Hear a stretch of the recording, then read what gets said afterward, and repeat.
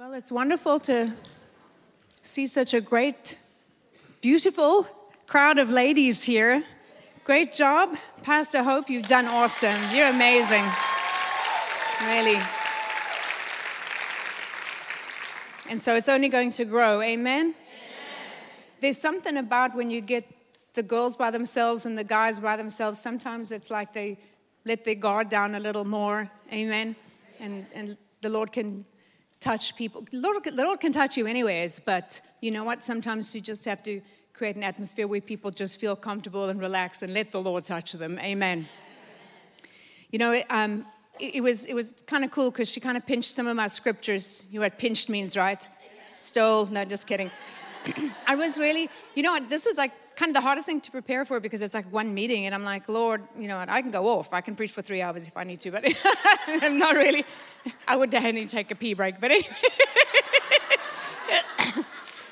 I could say that. That was like the mildest of what's been said already here this weekend, I'm sure. It's like, TMI. Okay, anyway. We're all friends here, right? Anyways, but yeah, because you don't want to I just wanted to just say what the Lord wanted me to say for this one meeting. But it's going to all dovetail in because you dealt with fear, and I listened to part of yours, not the whole thing, but what was your theme? Words. Yeah, I mean, that is so important, right? So important. Words, putting a guard on our lips. My prayer, it was amazing because right before COVID even started, or the lockdown, I should say, the Lord laid on my heart, just wake up every single morning and just pray, Lord, this is the day you have made. I will rejoice and be glad in it. And you know what? That carried me through the whole thing because I got an immediate attitude adjustment in the morning. How many of you know sometimes, a lot of people in the world, I remember my dad smoked, so the first thing he would reach for was a cigarette, right? Some people, first thing they do, they wake up, I need my coffee. Well, the first thing we need to do is wake up and get an attitude adjustment. Amen? But I focus on the Lord. Thank you, Lord. This is the day you have made. I will rejoice and be glad in it. No matter what's going on in the world, no matter what's going on in my life, in my family, in my finances, anything else, Lord, this is the day you have made. I will rejoice in it. Hallelujah. Salvation, Jesus said, is today, not tomorrow. We're not waiting. Today, we can appropriate it today. God's given it to us today. I love using the example of when the Lord speaks about healing. And in the Old Testament, Isaiah 53, he says, you are healed. And what does he say in the New Testament? You were healed. So as far as God is concerned, everything that you need from him is in the past tense, and it was already done and accomplished on the cross of Calvary in his death, his burial, and his resurrection. Hallelujah. Because he's not still on the cross. He rose again. Because he rose, we have life. Because he rose, we have everything that was promised from Genesis chapter 1. Hallelujah. And it all hit there. You know what? Listen, never give up on someone. Keep praying. If there's someone that you're believing God to get saved, just keep praying, keep giving it to the Lord. Don't worry over them. Pray and give it to the Lord. Cast your care on the Lord and don't pick it up again. That's our problem. We cast the care and we pick it up again. But you know what? I felt like the day that I got saved, I felt like every prayer everybody ever prayed for me hit all at once. And you've seen some people like that, right? You just look at them and you think, wow. I mean, it's like some people get saved and then they make a very slow start into the things of God. And some people, it's like they go from here to here. And it's almost like especially like the really bad people that everybody was praying for or something, or people really been through stuff in their life. It's like all those prayers kind of hit at once when they do get saved. So God's power, his presence, his promises are all available and just waiting to be poured out on you. I mean, the Lord says that his eyes run across the earth, to and fro across the earth, looking for someone in whose behalf he can show himself strong. He's looking for someone who will believe him. He's looking for somebody that will trust him. He's looking for someone that will take him at his word. I mean, the Bible says in Hebrews that God is a rewarder of those who diligently seek him. Amen. The Bible says in Hebrews 11, it starts off saying, anyone who comes to God must believe that he is, right? Is what? Is everything he said that he is. Everything he is in his word. And then that he is a rewarder of those who diligently seek him. In other words, seek him and don't give up. Don't stop seeking him. Keep on seeking. Keep on pressing until you get what you need from him. Amen. And if it's here, then it's yours. There's a lot of people that are like, oh, come pray for me, pray, blah, blah, blah, blah, blah, pray, I need this, I need that. Well, what scripture are you standing on? How can you pray if you don't, how can you ask God for something you don't even know is in his word? You need a scripture for every situation. Amen. How many of you have been at that place where, Lord, I just need a word from you? I have. I just need to hear from you. I just need something to hold on to, especially when you feel like your whole world is falling apart. Like when my daughter was born, diagnosed with cystic fibrosis. It feels like your whole, and they told me she's only going to live for 4 years. It felt like my world was falling apart. Well, it didn't catch me unawares because the entire time through my pregnancy, I knew something was wrong. I just knew. I didn't know what, and I would not verbalize it, words, right? I would not say it out loud. I wouldn't speak my fear. I refused to speak my fear. I'd rather put a guard on my lips. Amen. If I'm going to speak, it's going to be faith. Hallelujah. And so, there's nothing wrong with coming to someone, asking them, just tell them what you're going through, asking them to pray for you. But, if you keep on speaking death, that's what you're going to have. You got to speak life. Amen. You got to change your confession around. Hallelujah. I don't care what you're going through. I don't care how bad your husband is. I don't care what a reprobate he is or what a mess your kids are in. Stop speaking that over them and start speaking life. Thank you, Father. My children love your word. Thank you that they love you. Thank that their heart is, their desire is to serve you. Amen. And so I knew something was wrong. The day she was born, she looked fine. The next day, she blew up like a little football with arms and legs. It was meconium ileus, which is the sticky mucus, because cystic fibrosis is the most common inherited disease, and I wasn't even going to talk about this. I don't know why I'm talking about it. It's the most common inherited disease. 1 in 20, 25 people carry it, Caucasians. And it's a chance of 1 in 300 of a couple marrying that both carry it, and then every child you have is a 1 in 4 chance of having cystic fibrosis, and that was us, and that's the first time I'd ever heard of cystic fibrosis in my life. And so when we heard that diagnosis, this was like, wow, Lord, this is where the rubber meets the road, because we need to get our child healed or she's going to die. So, I've heard all these sermons about healing, but now it has to become real to me. So it's one thing to hear about it, but it has to become real to me in that situation. It has to become real to you in whatever situation that you're in. Amen.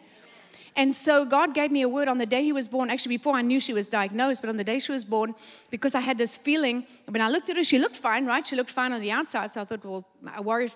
Well, not that I was worried, but I still couldn't understand why I had this feeling. And so I was, praying. I opened my Bible, and it opened 3 different times. I wasn't playing Bible roulette, but 3 different times my eye fell on a scripture that had something to do with I formed the baby, God formed the baby, I made the baby. You are fearfully and wonderfully made. Marvelous are thy works, And I closed the Bible and I said, Holy Spirit, what are you saying to me? He said, I've made her perfect. I said, okay. So all the Baptists go, yeah, she's perfect in her sickness and disease. I rebuke you in Jesus' name. Sorry to pick on the Baptists. Let me, okay, I'll take that back. Not the Baptists, all the unbelieving people. It's like, don't you speak that over. Don't you dare open your mouth and say that. That's why it's better not to tell some people your problems, because they're just going to be talking rubbish over you. The only people you want to go and share things with, because you need to. The Bible says we need to bear one another's burden. So sometimes we need to share with somebody. We need to unload on someone, but somebody that can speak life into you. Amen. Hallelujah. Sometimes the only one you have to go to is God. There's been many times I've gone to the Lord and I said, Lord, I have a really bad attitude right now. I need your help. You can put both hands up and both feet.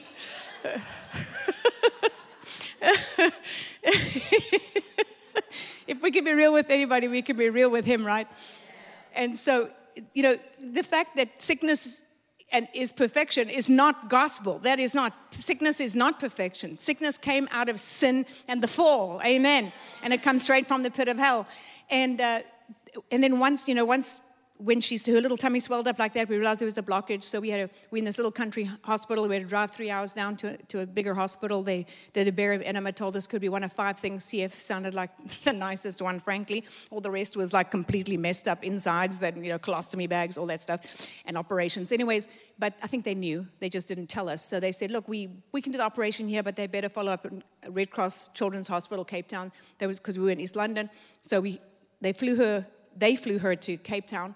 And we had to go home, preach back to our church, 3 hours back to our church, preach, change clothes, and I just had a baby, and sitting on the ring thing, and sorry, but none of my clothes fit because everything's out to here because you want to feed the baby and there's no baby to feed. So my nickname was Donnie growing up. So when I was in 3rd grade, I'm like, no. Yeah, 3rd grade. Like, my name is not Donnie, it's a Donica, but my family still calls me that. He was calling me Donnie Parton. I was like, I just had a baby, my hormones are upside down, my baby's far away from me, everything hurts. I may just hurt you right now. He thought it was hilarious. Jeez. I don't know what happened to me. It's like truth serum. Telling everything. Just kidding. And it's going over the internet. Oh, that's so nice. Anyway.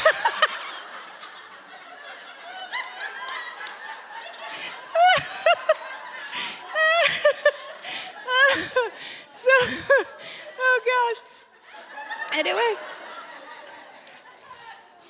But the Lord started, in the middle of this, the diagnosis, they told me that they operated on her, said it's definitely CF. They did the sweat test, because they have secrete excess salt in their sweat. Now they can do genetic tests. And then they couldn't. And they said to me, she'll only live till 4. And I'm like, nope. I know she's going to live longer than 4.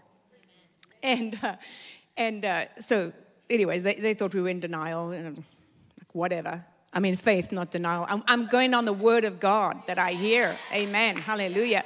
Because my head's doing flip-flops, right? But I had the peace of God in my heart. And that's when he expounded to me what he said. He said, I have made it perfect. He said, I renamed Abraham, and I called him a father of many nations when it was impossible for he and his wife to have kids. Amen. And God stretched it out to where it was even more impossible. To where, because at one point, she was barren, right? And then he was still able to have kids. He had Ishmael, which was a total disaster. But anyways, that's what happened when you get in the flesh instead of trusting God. Amen. And so, by that time, he was old himself. So they were both really, really old. And that's when the Lord did it. Now, part of it, I believe, was because God took 25 years to build his faith so strong that he knew that God's promise was going to come through that child, Isaac. And so by the time that child was born, and then when God said, sacrifice him, he did not hesitate. The Bible tells us that he expected that he would kill him and God would raise him up from the ashes. That's how strong his faith is. Amen. So when you're going through something that's difficult and something that's hard and something that's pushing you to the edge, to the end, and you're complaining because why hasn't God come through?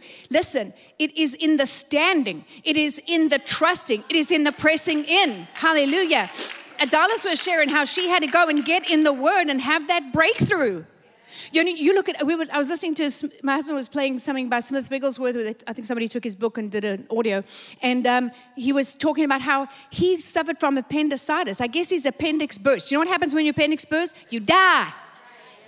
And nobody can save you. And he was dying, and an old lady and a young man came and visited him and laid hands on him and cast that devil out, devil of sickness and disease, and he was instantly healed.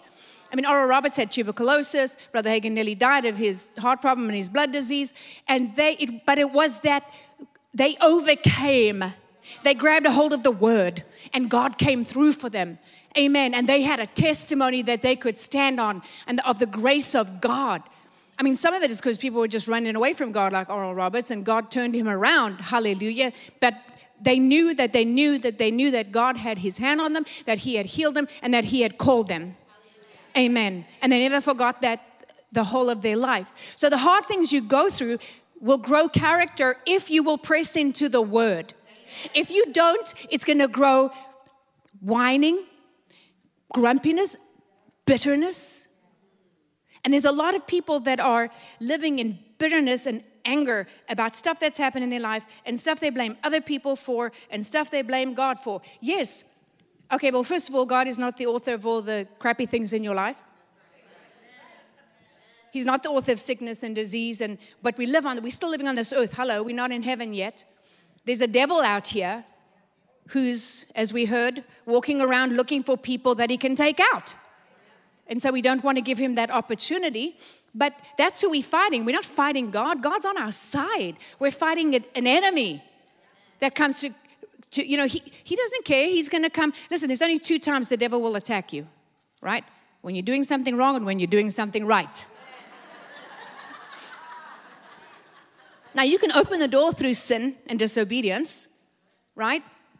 What does the Bible say? It says, God said, it's on record today, God said, before heaven and earth, that I'm putting before you life and death, blessings and cursings. Therefore, choose life. That's a multiple choice test with the answer that's given to you. Isn't that great? Therefore, choose life. So God tells us choose life. So who gets to choose? We choose. We choose life or we choose death. Now listen, there's things that happen to us that other people did to us. That was someone else's choice to hurt us, to do things to us. But we don't have to live with that mess. Amen. We don't have to live with bitterness and unforgiveness and the scarring of that. God can heal it. Listen, we just had a youth conference. It was, oh my gosh, Youth and Kids Fire Week. And we've had this testimony before, but again, it always, you know what, how many times can you hear testimonies from different people and it makes you cry just the same for each new person that you hear? And kids went into the water that were cutting and hurting themselves, came out. God took the scars away. So God is in the business of taking the outside scars away and the inside scars as well. Amen. Hallelujah. You know, have you heard of Caroline Leaf? Okay, everybody needs to read her book, Christian, non-Christian. Who Switched Off My Brain? You need to read it. And it's very, very good. It comes from, because she comes from a gospel, actually, because she sells an actual DVD series with it, and she's on the DVD, there's much more scripture. Scripture after scripture after scripture after scripture. The book, she puts some in, but so that's why you can give it to anybody. It'll help an unsaved person, maybe lead them to Jesus as well. But so she attacks that from like the mind viewpoint, but because she's a Christian, she understands the spiritual aspect of it. So she brings that in as well, because you can't just do the one without the other. Every problem is a spirit problem. You got to deal with that first. Amen. And then we were talking to there's another lady that she's a scientist, and she helps people fix their body with frequencies, right? So, which is not weird and out there. Light is a frequency. Everything in this world is a light frequency. God said, let there be light. There was no sun, there was no moon, but there was light. How is that possible? It's a frequency, and there's good frequencies and bad frequencies. Microwaves, radio, this is a bad frequency. Amen? I mean, how many of you ever heard of like an infrared sauna? Okay, so there's a light frequency, so you can be treated with frequencies. And she was talking about how she can heal people's bodies through frequencies, but it's different organs in your body are related to different emotions. And so Caroline Leaf talks about those cycles of stress that produce inflammation and sickness and disease. And most of our problem in our life is our thoughts. It's our brain, it's our mind, it's our emotions, it's the things that we allow. It's those strongholds. You know, when I was first born again, I probably prayed this prayer more than anything with the scripture. Lord, I cast down every vain imagination, every high thing that exalts itself against the knowledge of God. I bring into captivity every thought unto the obedience of Christ Jesus. Right? Because we're ladies and men can compartmentalize, but we have this one big bucket of all stuff. Everything in our life is in this one bucket, and it can be very confusing. That's why our husbands need to sit patiently and listen to us while we talk, because we have to unpack our bucket, right? So that we can sort it all out, and then we can make it tidy and put it back in again, right? And then we don't walk around, with this heavy whatever. So anyways, is it the organ that affects the emotion or the emotion that affects the organ? We don't know, right? But just fix them all, right? Eat healthy, do everything you have to do. But the biggest thing you can do is like fix here. But the thing she was telling us, she was talking about how she's treated people, and it's like they can remember the bad things that happened to them, but the emotions are not attached to it. And I said, you know what, that is amazing, because and even some of the stuff Caroline Leaf says, I've seen that happen in the floor, but it took only like a few minutes, that one night on the floor, and God did it in stuff that could take, hours and hours and hours and hours of doing it any other way. Amen. And because God comes and He gives you like a reset, spirit, soul, and body. So we've had people that were things like raped. One woman was raped. She was a virgin, raped by a guy that she thought she could trust, right? And he took advantage of her, gave her 2 venereal diseases, some Christian guy. Anyways, watch out for those that pretend to be. Anyways, and gave her two venereal diseases, the worst that the doctor had ever seen. So you feel like your life is over. Who's going to marry you with 2 venereal diseases? You've been raped, you're carrying because, it's like someone else does it to you and you carrying all that guilt and condemnation and mess. That's rubbish. And Jesus said, no, absolutely not. So she's in our meetings. This is Fargo, North Dakota, about probably 1992-ish. And the power of God hit her, and she was on the floor. First wept and wept and wept, and then later, I remember seeing her there, just laughing and laughing and laughing. And 5 years later, we heard her testimony. And she told us, because we didn't know then what her testimony was, but she told us about the rape and the venereal disease. And she said, I felt like, first I was weeping, but then I began filled with the joy. She said, I felt like there was like a fire hose going up and down my body. And I was completely cleaned out. And when I got up from the floor, I could remember what happened, but it's like it happened to somebody else. Amen. And so God wants to wipe that out so that it's like it happened to somebody else. That the emotions and the pain because there's people that live with stuff their whole life, and they end up like small and wizened and all dried up like an old prune, because they're so, the Bible says that joy is a thing that gives health and strength to your bones. Amen. So God wants to fill us with His joy, unspeakable and full of glory, and give us peace that passes understanding. What does that mean? It means there's no reason why I should have peace, because everything in my life is a mess, and yet I have peace. It doesn't make sense, because in the world, peace is dependent on circumstances. Happiness is dependent on circumstances. Amen. Everything's dependent on how someone else makes us feel. Amen. But this is about God filling us up, touching all those places in our life, healing them, delivering us, rooting all that garbage out of us, and us coming to that place of just a joy unspeakable, a peace that passes understanding. And when our daughter passed away at the age of 18, how did we make our way through that? I put my heart in God's hands. I said, Lord, lead me through.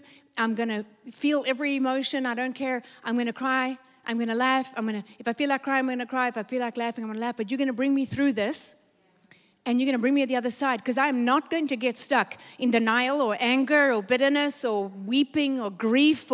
I'm coming out the other side with joy, and I'm going to occupy till you come, and we're going to win souls, and we're going to keep doing what we're doing. Amen. Because she was our fight. When she was born, we didn't, the joy broke out, the revival with the joy and everything that happened in 89. And it wasn't because my husband's very funny, because he is, but it was a move, an absolute move of God. I mean, people weren't just laughing. Some people were crying. Some people were shaking. People fell out under the power, got stuck on the floor, couldn't speak in English. One lady couldn't speak in English for 2 weeks, and she wasn't a goofball. She and her husband were business people that owned jewelry stores. She was a very respected lady. 2 weeks, could not speak in tongues. Couldn't speak in English, only in tongues. And the day she got hit in the morning, and by the night she could crawl to, all she could do is she didn't go pick up her kids. She didn't make dinner. She just crawled to the back and sat through the night service. Everybody around her was getting hit. The pastor told my husband, we need to take her back to her house because her husband's not going to be too happy. And my husband's like, no, I'm not doing that. He said, yes, you are. You did this to her. So they took her to her house, to her husband, to try. Oh, I'm so sorry, but the Lord touched your wife. What are you going to say? Sorry? Anyway, she walked in the door. He took one look at her and he fell on the floor speaking in tongues. And he didn't even come to church. And I don't even think he was saved. Anyway, so we saw some God do amazing things, right? And so anyways, why was I telling you that? I was telling you, huh? I know, I was going to tell you something before revival. Oh yes, Kelly was our fight. So before revival, we just basically, we would preach, do the altar call, always got to get people saved, right? And then pray for people for healing and whatever else, whatever they needed. And so, but when she was born, it's like we could have backed off of all of that. And gone, my child is CF. Oh gosh, that's terrible. I mean, we were looking for the sin in our life. Everybody else was too. We were judging ourselves. Everybody else was judging. And, that set me free when the Lord said, only 2 times the devil will attack you when you're doing something wrong and you're doing something right. If you've done something wrong, go put your sackcloth and ashes on, fall on your face, repent. Let God clean you out. If your heart doesn't condemn you, you have peace before God. Let God, fully lay it out for him, and then get up forgiven and tell the devil, get out of my face. And when the devil says, well, remember when you did that? Yes, I did. I'm a big mess. But you know what? He forgave me. So I picked myself up, and I'm not living in the mess that I was, but I picked myself up, and I'm going to move forward and be who he's called me to do and walk in what he's called me to walk in and see myself in through his eyes, not through my own or anybody else's. Amen. Hallelujah. And so we said, we are not, so we had to deal with that, right? And we did. But the Lord said to us, anyway, so we said, look, Lord, we're going to preach healing even harder. We're going to preach healing even harder. We're not going to back off. And she was our fight. Devil, you touch our kid, we're going to book another meeting. We're going to, my husband about wore himself out, booking another meeting. Because you do have to sleep and rest in the natural, but he just pushes. And, he goes on sheer force of will, that guy. He'll completely ignore how he's feeling and go on sheer force. I'm like, I got to stop the world. I got to get off. I have to pace myself. And I know that. But so thankfully he's gracious and he lets me pace myself. But anyways, last few weeks have been a bit crazy, but I'm still going. Anyway,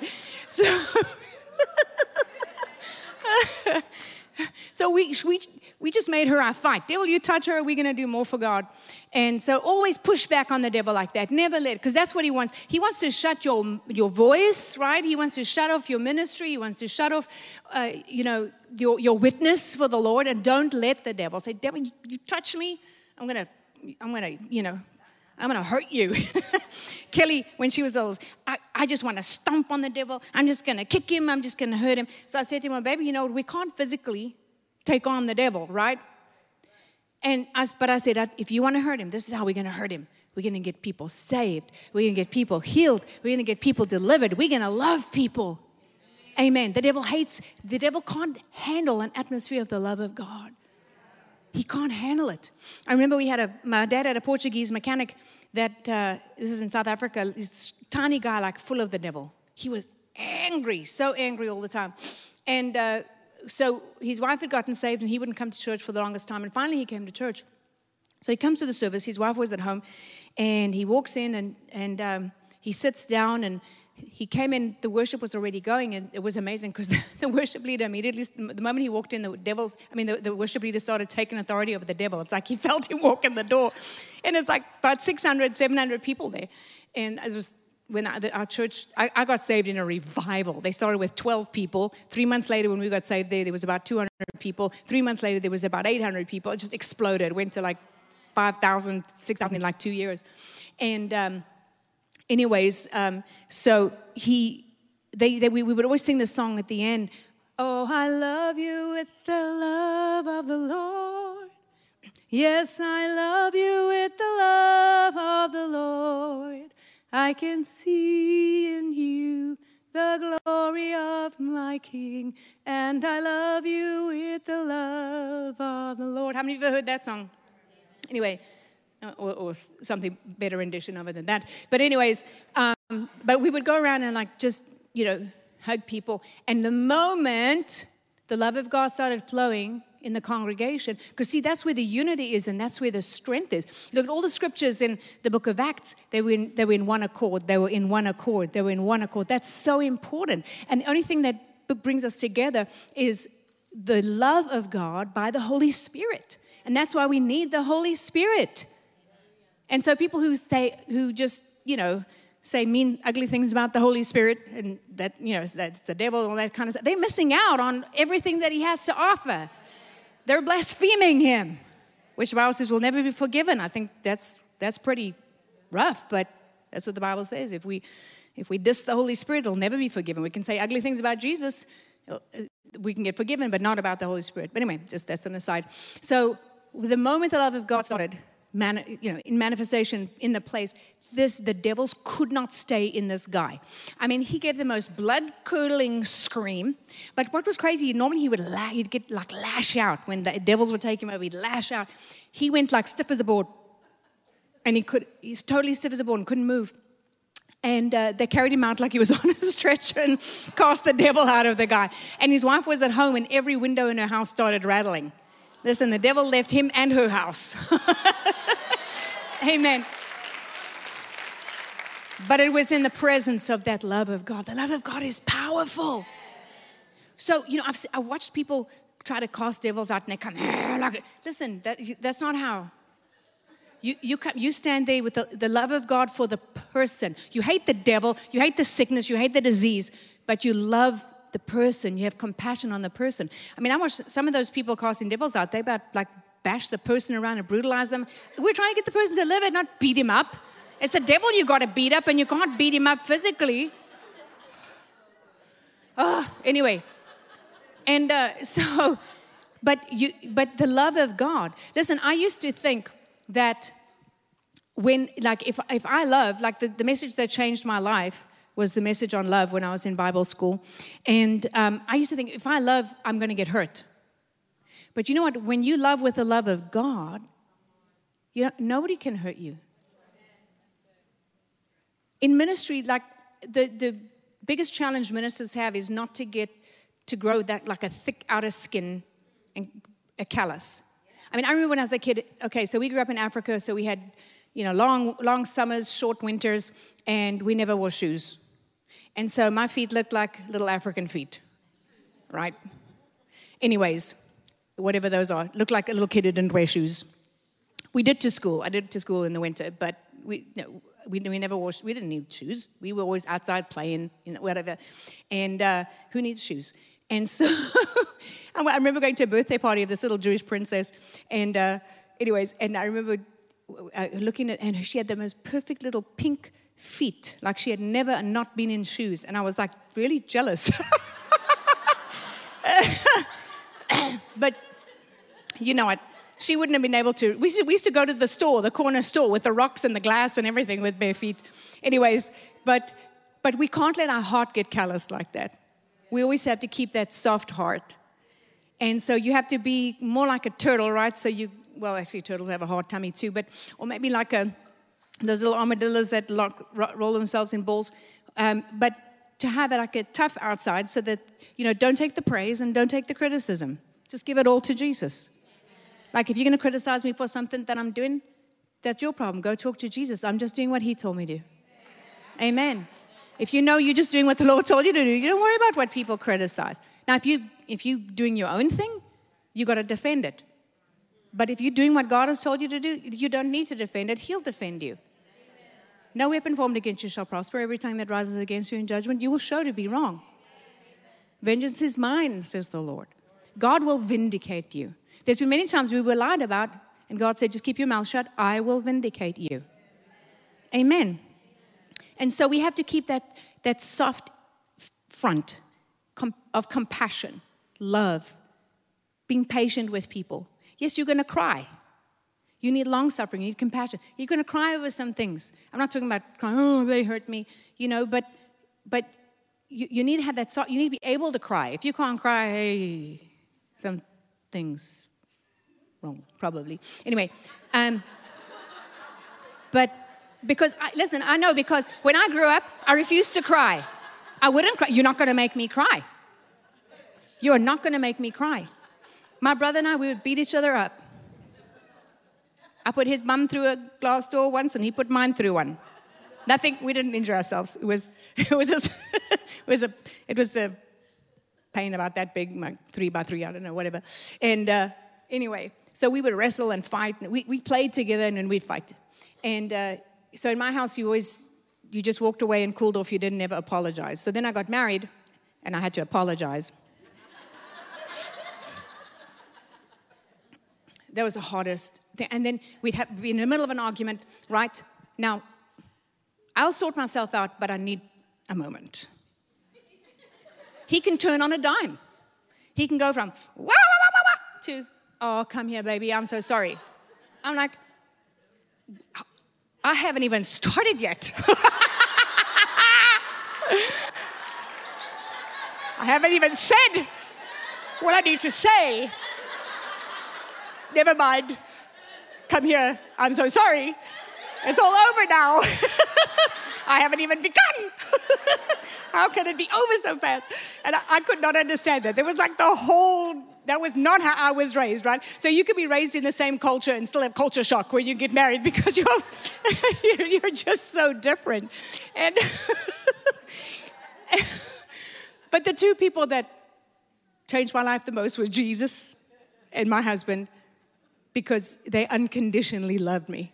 And yes, I had to swallow my pride and learn to say, I'm sorry. And it felt good when I did, but it was so hard to get there in the beginning. Oh, it's like, I'm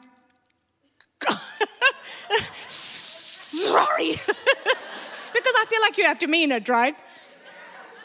So I wanted to mean it.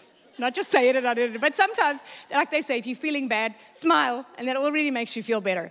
So, sometimes you just say, I'm sorry, and then you start feeling sorry. So, and then you come back 10 minutes later and say, no, now I'm really sorry. I mean it this time.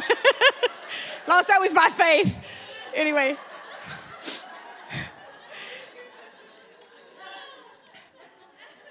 But how do you have, we're just humans, and we're all a work in progress, right? When we see him, we'll be like him. Until then, we're a work in progress. So don't be too hard on yourself, but as long as you're making progress, as long as your heart is open, as long as you'll receive correction from the Lord, amen.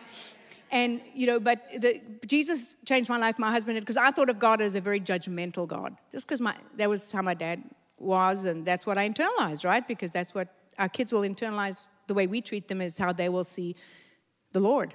And that's a very big responsibility. And the Lord told me that at some point, you're going to forgive your dad for that so you don't repeat his mistakes. Amen. So just remember that.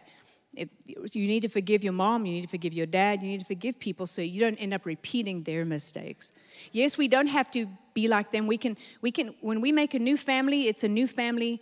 We can bring the good things from our past and we can leave the bad things behind. Amen. But we need to have some grace on our parents. We need to forgive them. We need to understand. And the Lord showed me, and I forgave my dad. I released him. His dad died when he was 9. He just, he went through some rough things. And that marked him, and that ended up marking me, but it didn't have to mark me for the rest of my life. I didn't have to carry the sins of my father, or my grandmother or my grandfather. I did not have to carry that into my life. And the Lord showed me that when we came to America. He actually showed me a picture, like a child's picture of our family, like the little house, the little tree, the little family, the little stick family. And then he showed me, it was like a framed picture that was drawn by a kid, and then it was like a rainbow cut out of it, but there was no rainbow there, it was just cut out. And I saw these people above it, they were just like random people, and the Lord said to me, I've broken that, whatever generational anything is broken, I've set you apart as a family. I've pulled you apart, I've set you apart, and none of that is your portion. Amen. So none of that, none of the past, none of the sins of your relatives is your portion. Whatever was come down in the DNA, God will clean out even your DNA. Amen. Hallelujah. The scripture that, the theme is beloved. And the word in the New Testament, beloved, is actually agapetos, which comes from agape, which is God's kind of love, right? So you have many words for love in the Greek. You have many words for many things in the Greek. And in English, it's just translated into one word. And so we don't always get the context. Like when it talks about others and others in the one place, it's like another gospel and another gospel. It's like another of the same kind and another of a different kind. In the Greek, because Greek is very, very specific, and that's why the Lord, I believe, wrote the New Testament in Greek, because it's very, very specific. And it's because God is very, very specific. And every scripture, amen, is real, and every scripture is to be lived by, amen. And some of it's here to show us, listen, all these people in the Bible, none of them were perfect.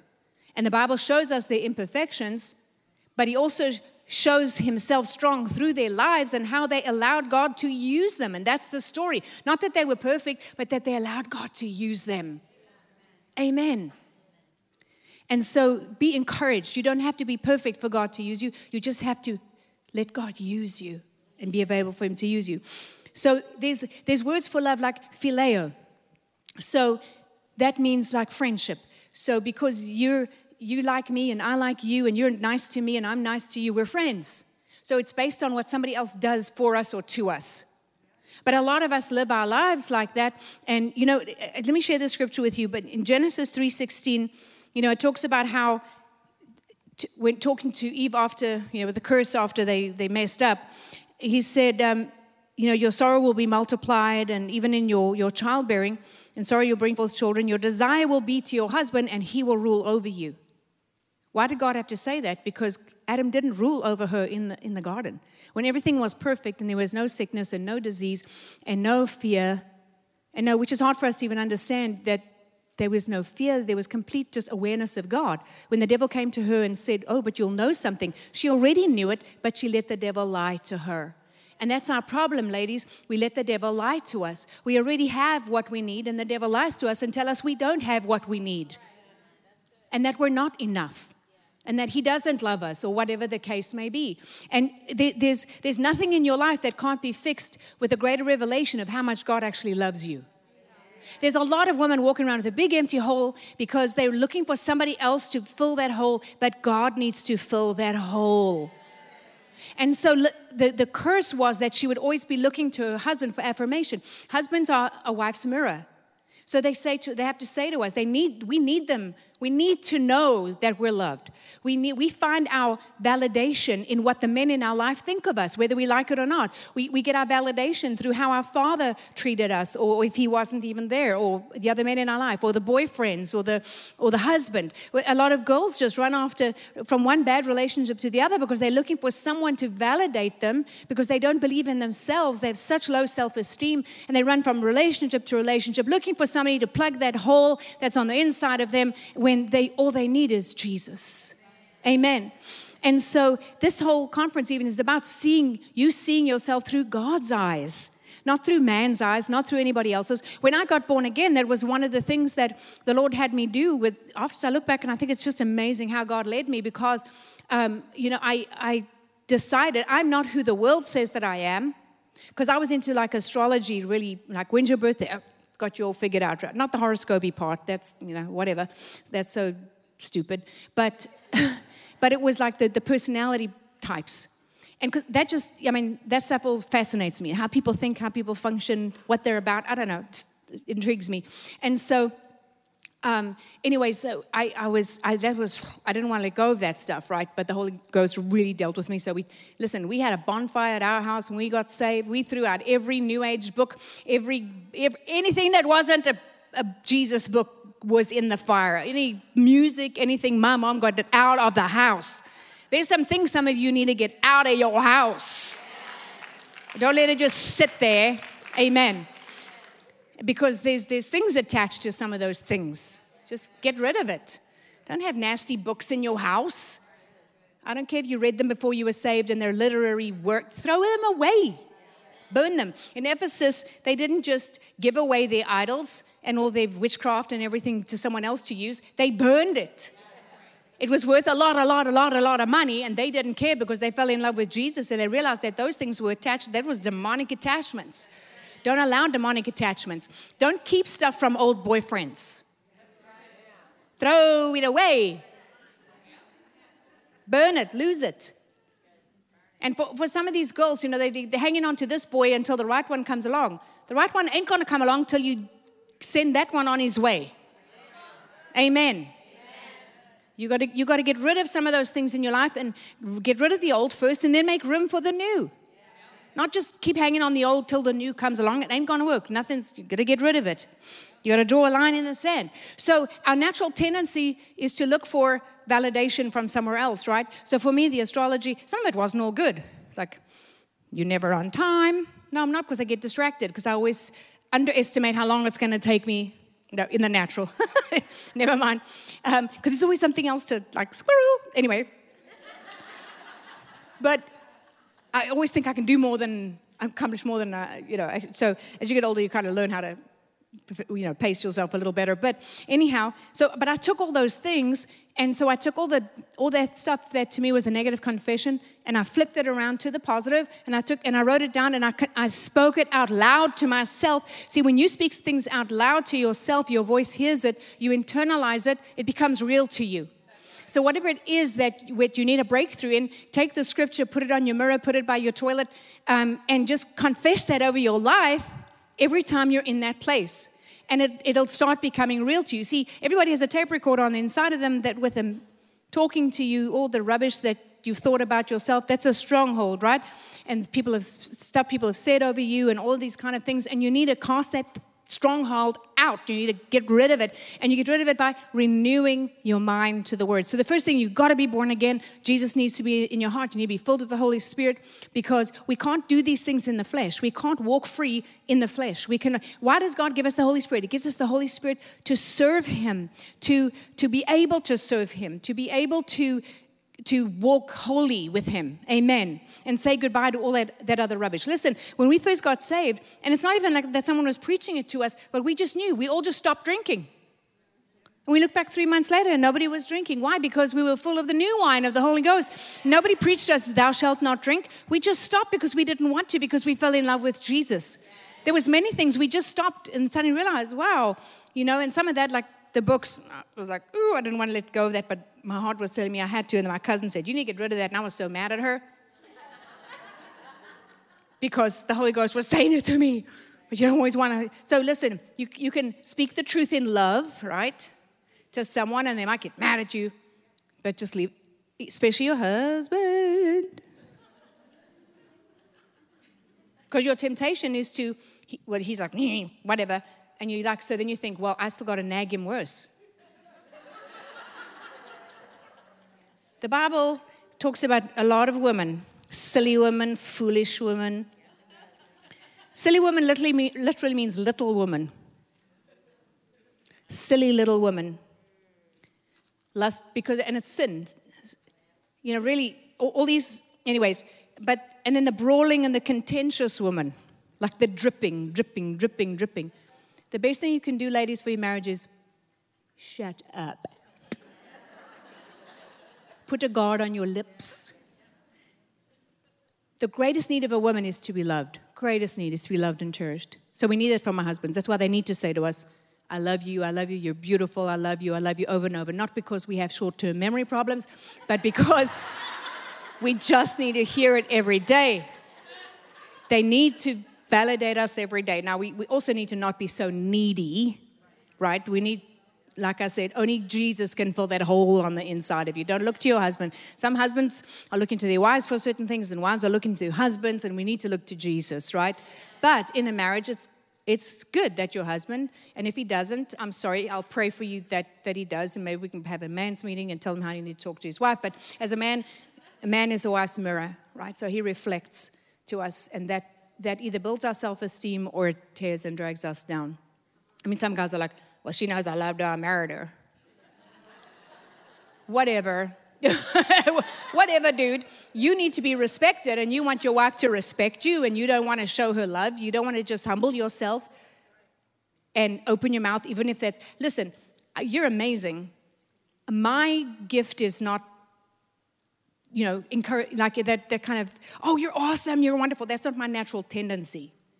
My natural tendency is, you need to fix that. Is yours too? Yeah, but, well, anyways. So I had to learn to be more verbal and encouraging, because that's my husband's love language. Mine is acts of service. So iron your shirts and cook your food and do everything for you. But he doesn't know I'm loving him because I'm not words of affirmation and giving him hugs. Amen. So we got to learn what the other person needs, and we need to be the one. We can love them. And then my love language is take the garbage out and babysit take care of the kids. Help me wash the dishes. That ain't ever going to happen. You know what? So.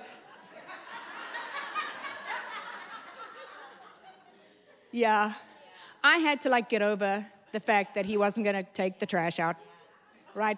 But then I had to look on. So it's all these things that I was expecting, because we expect because of my dad paid the taxes. I thought he would.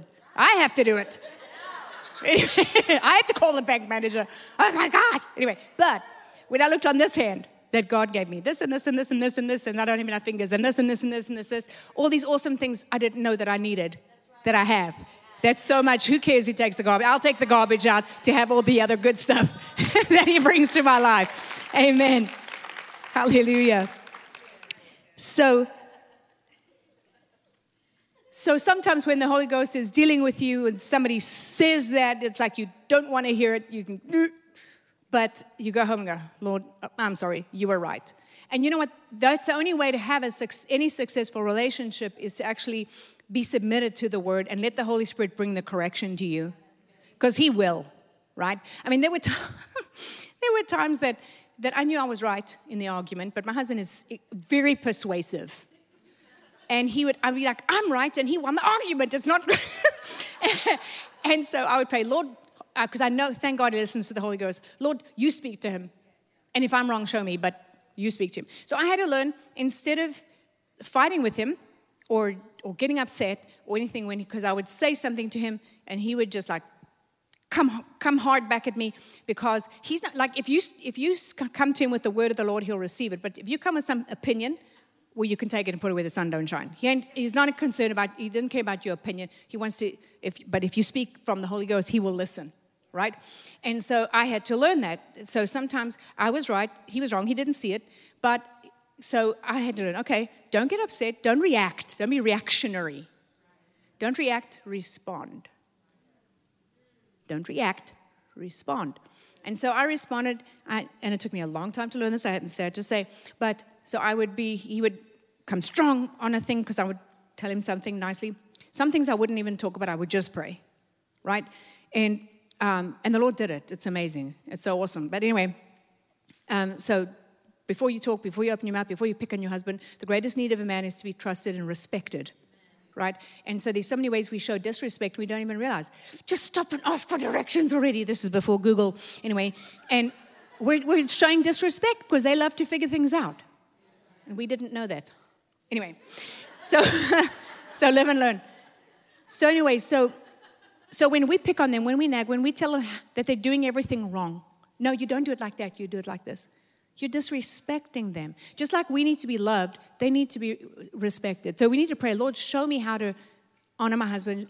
Show me how to show him respect. And they will respond. They will respond when you do that. And so just like we expect unconditional love from God, we expect unconditional love from our husbands, they expect unconditional respect from us. And you say, well, respect must be earned. No, trust is earned. Respect you give in faith, because you just honor him as that person in your life. Amen. And respect goes a long way. And that's why I said showing respect, shutting your mouth goes a long way to show respect. Not saying what you want to say at the time. Just don't even. Just rather go pray, give it to the Lord, and the Lord will tell you, it's okay. And you'll be, okay, everything's fine now, right? But so if there were things I needed to say to him, I would just say it in love, and he would come back at me, and I would just smile at him and say, no, that's what it is, and leave it. And the next day he was telling people the Lord spoke to me. I'm like, but really I should have been honored because the Lord was speaking to him through me. Yeah. So I never.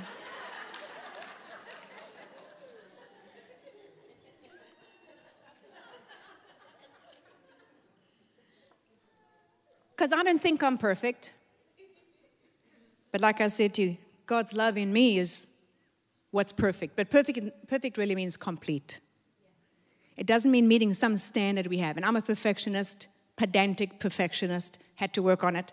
Anyways, so that I don't stress my own self out with it. So I'm a frustrated perfectionist. Either perfect or just whatever. Here's all my piles. Don't touch them. I know what's in every pile. It looks like a mess, but I know what it is. My ideal would be to have everything perfectly aligned and organized, because I can see one little thing out of place. But it's like, if it can't be, then whatever. But we can't be too hard on ourselves. Amen. We need to see ourselves through the Lord's eyes. That doesn't mean we excuse ourselves. You know, we need to, first of all, we need to know who we are, but we also need to know whose we are. Amen. We belong to Jesus. Amen. We need to see ourselves through his eyes.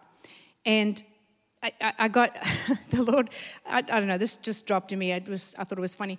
Anyways, are you the heir or are you the spare? Have you heard that term? Okay, so royalty, they always have at least two, preferably sons, I guess, two kids, the heir and the spare. So the heir to the throne, and then the one that's just standing by in case something happens to the first one. In fact, I think like Queen Elizabeth's grandpa or great-grandpa, one of them was actually like number 4 or 5 in the lineup, because this brother didn't die and that one died and that one died, then so it wasn't even like the main guy, and they died without kids, and they were a bunch of reprobates. But anyways, so if you look at the heir and the spare, right? How many of you track the royals? We get carnal here for a minute. Nobody? Meghan Markle? Okay, anyway. So the heir, say you have whatever, the Queen and Margaret, right? Harry and William, whatever. But the one has been groomed to take the throne. And so in most cases, except for the dude that abdicated and his brother had to take over, which was the Queen's dad. But anyway, that's how she ended up being the Queen. So stuff like that happens. But that's the problem. He didn't know that he was the heir. He acted like the spare. So we are the heir. The Bible says we are heirs of Abraham's blessings. Fellow heirs, men and women, we're all heirs of his blessings. And what was those blessings? That all the families of the earth would be blessed through him. All the nations of the earth would be blessed. We carry the blessing. We are blessed in a blessing. King David said this, said, the king, Lord, you have made the king, talking about himself, blessed and a blessing forever. Say that. Say, I am blessed, and I am a blessing. Listen, I don't care who says what to you. I don't care what your head says to you. I don't care what the devil says to you. I don't care how people treat you. Your confession is, I am blessed and I am a blessing. Amen? You write that down, stick that on your toilet wall. I am blessed and I am a blessing. And then you walk that out in your life. I am blessed and I am a blessing. And so the heir to the throne, if they're willing to take the responsibility, right? They train for it their whole life. They carry themselves with dignity. They understand people are watching them, and they have a role to fulfill. The spare, well, first of all, they feel like the spare because they call them the spare, and that's been confessed over them. They don't have to do that, but they have the same amount of limelight, and life is in, under the microscope, and they feel, very judged and everything else. And so some of them end up all screwed up and all going crazy and nutty and doing stupid stuff. Well, it's just a mentality. So are we acting like the heir or like the spare? Are we going to see ourselves through God's eyes and who we are, royalty? Amen. Well, you can be a queen or you can be a princess. Now, we were all, brought up on Disney princesses and everything else. Everybody wants to be a princess. But a princess princess is just a princess. A princess is not necessarily going to end up a queen, unless she's the heir or she marries some king or something, right? But we don't want to be a princess, because if you think princess, when people call you princess, actually not a good thing, right? It means you're spoiled, you're what's the word? You expect everything just be handed to you. You're just a rotten little princess. And there's this push towards doing that in the culture, to be pushing girls to that mentality. I mean, now you look at these rich kids, and they get given a Mercedes-Benz for their 16th birthday, and they throw the toys out the cart because it's the wrong color. Just step over in this room over here and let me spank you. You little brat. Amen. Let me just throw this scripture in out that I was going to start with. But anyway, in Proverbs 4, it talks about keep and guard your heart with all diligence, for out of it flow the issues of life. The most important thing you can do is keep and guard your heart. Keep and guard your heart. Protect your heart. Amen. I was, in getting ready for my conference, I was listening to some messages that somebody had put into an audiobook by all these ministers. It was amazing, from like the 1700s and like way back, 1700s, 1800s. And it was so powerful what they brought out because, and it's somewhere here, I wrote it down anyways, I have all these notes here. So one of the things that they brought out is that women are uniquely created, right?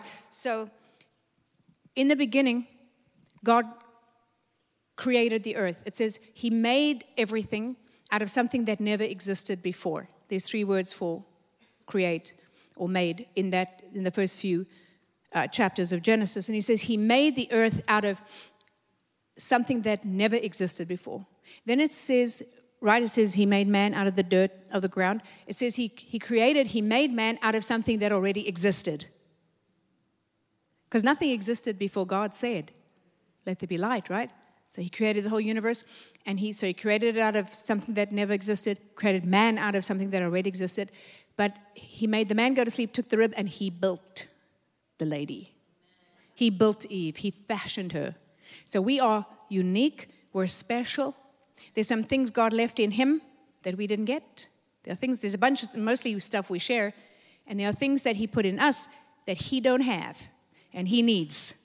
And that's why the Bible says to become one. We need one another. Amen. Hallelujah. You know, and I said this also in my conferences too, because a lot of the young ladies thought, we don't want to go to the women's conference because they just talk about marriage and we're not married. Do you plan to be? Huh? You need to know these things now. You need to know these things before you get married so you don't have to mess up for a few years and then try and fix it. You need to know how to raise kids before you have them. From the Word of God. Amen. Hallelujah. No man can replace or replicate a woman because he becomes unfruitful. There's such a push towards this, you know what it is? It's a eugenicist agenda. I know you all understand that, right? The abortion, the transgender thing, it's to neuter everybody. The vaccine was to make everybody infertile. What's it, 90% of babies were miscarried or stillborn? 80 to 90%, not 10% or 5% or 3%, 80 to 90 across 9 months of pregnancy, they lost their babies. And a lot of them are stillborn or born prematurely or born with deformities or born with, they're fussy and whiny and cranky. I was just reading a thing from a girl from Australia who takes photos of stillborns and photos of newborns.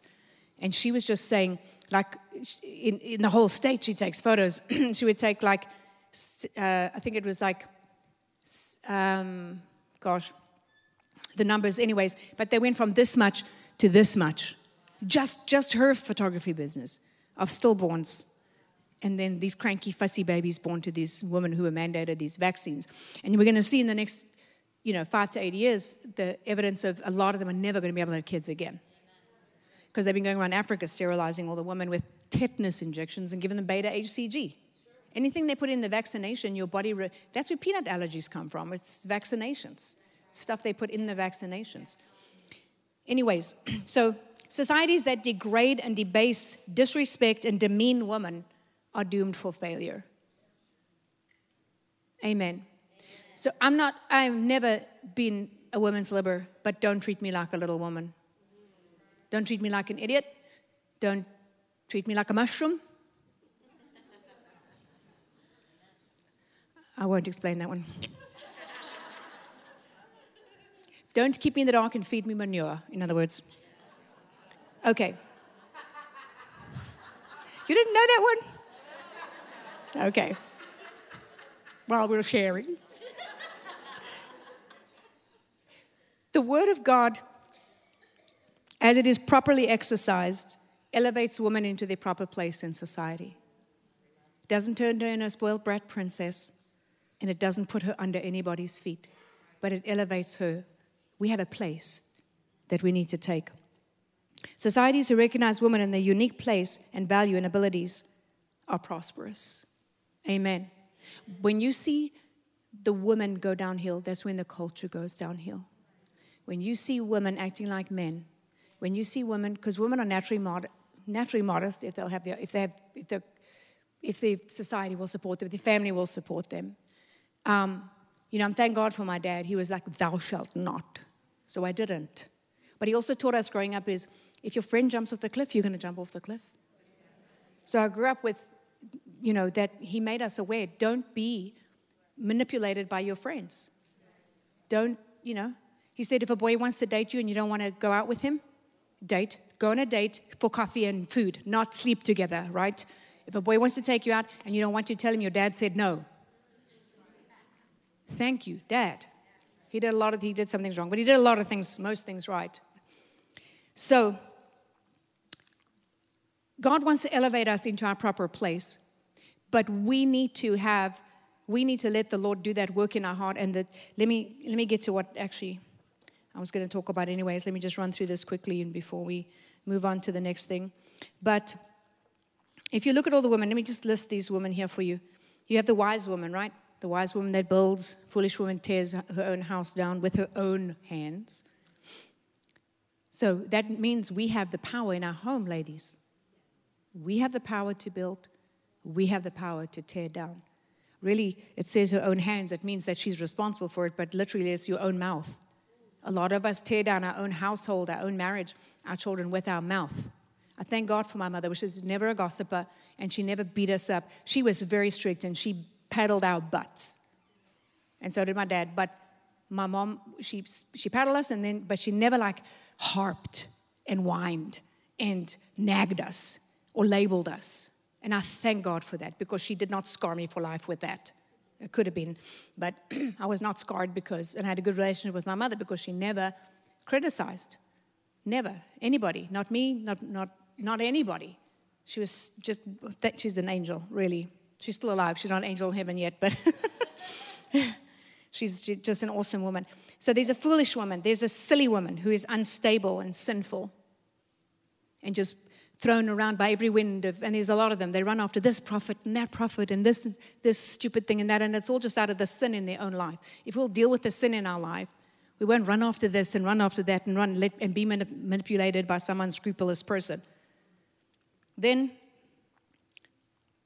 there's a strange woman, an evil woman, a whorish woman, a brawling woman, a contentious and an angry woman, an adulterous woman, an odious woman, which means a hated woman, and then a fair woman without discretion. That's the ornament of gold in the pig's snout. And you get these beautiful girls, and they let it all hang out there. And they don't understand. They're like a jewel of gold in a pig's nose.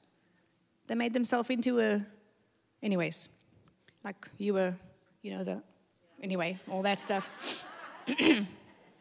And then there's the holy woman and the virtuous woman. The virtuous woman who's priceless. She's a crown to her husband, which is a sign of God's favor, prosperity, and honor. She retains honor. Amen. The Bible says he who finds a wife finds a good thing. It doesn't say he who finds a woman.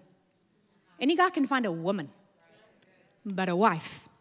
And you know what? Even in the unsaved world, they have this, well, now the girls are also sowing their wild oats or whatever, but even in the old days, the boys were excused to sow their wild oats, which was totally ungodly, right? But the women were expected to be pure. And I don't care who you are, I don't care what year it is, it's still that way today.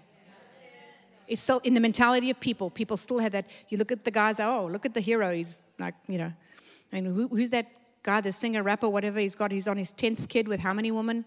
I don't know what the heck he's up to. Huh? All of them. Nick Cannon, yeah. I wasn't going to, anyway. It's like, I got baby number, 9 and 10, 9 on this one, 10 on that one. He just said 8 with this one. I don't know what he's trying to do.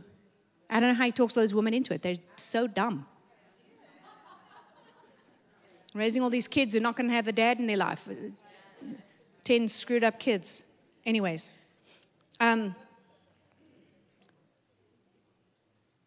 So a wife is a good thing.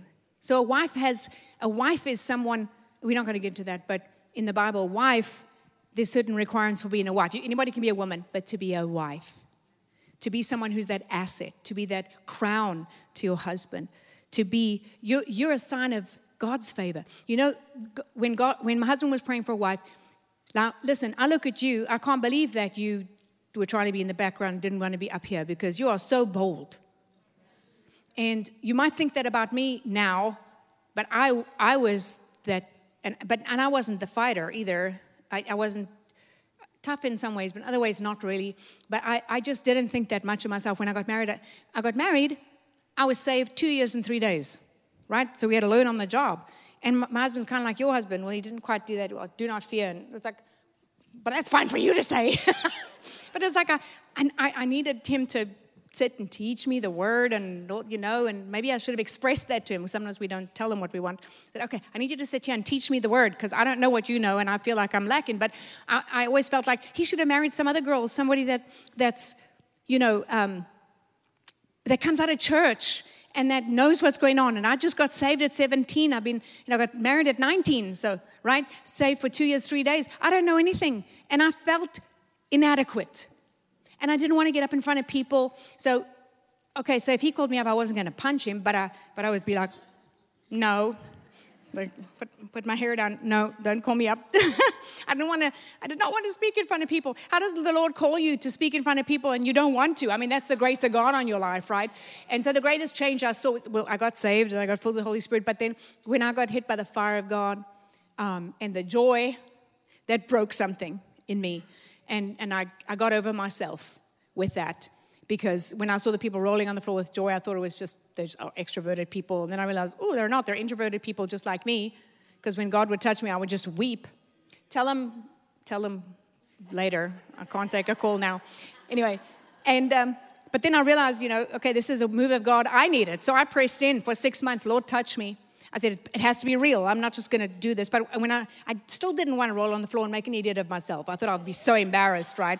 But when that joy bubbled out my belly on a Tuesday night in Pennsylvania, and I found myself on my hands and knees with the tears dripping off my nose, the cloths at the back and the tissues at the front, and so undignified, and I didn't care. And all those times, because the Lord would touch me in worship. That's when he would touch me as a baby Christian, a young Christian. I'd close my eyes. So if you want to receive from the Lord, learn how to give to him in worship. When you can just plug in, close your eyes, and I would always picture myself standing in front of the throne.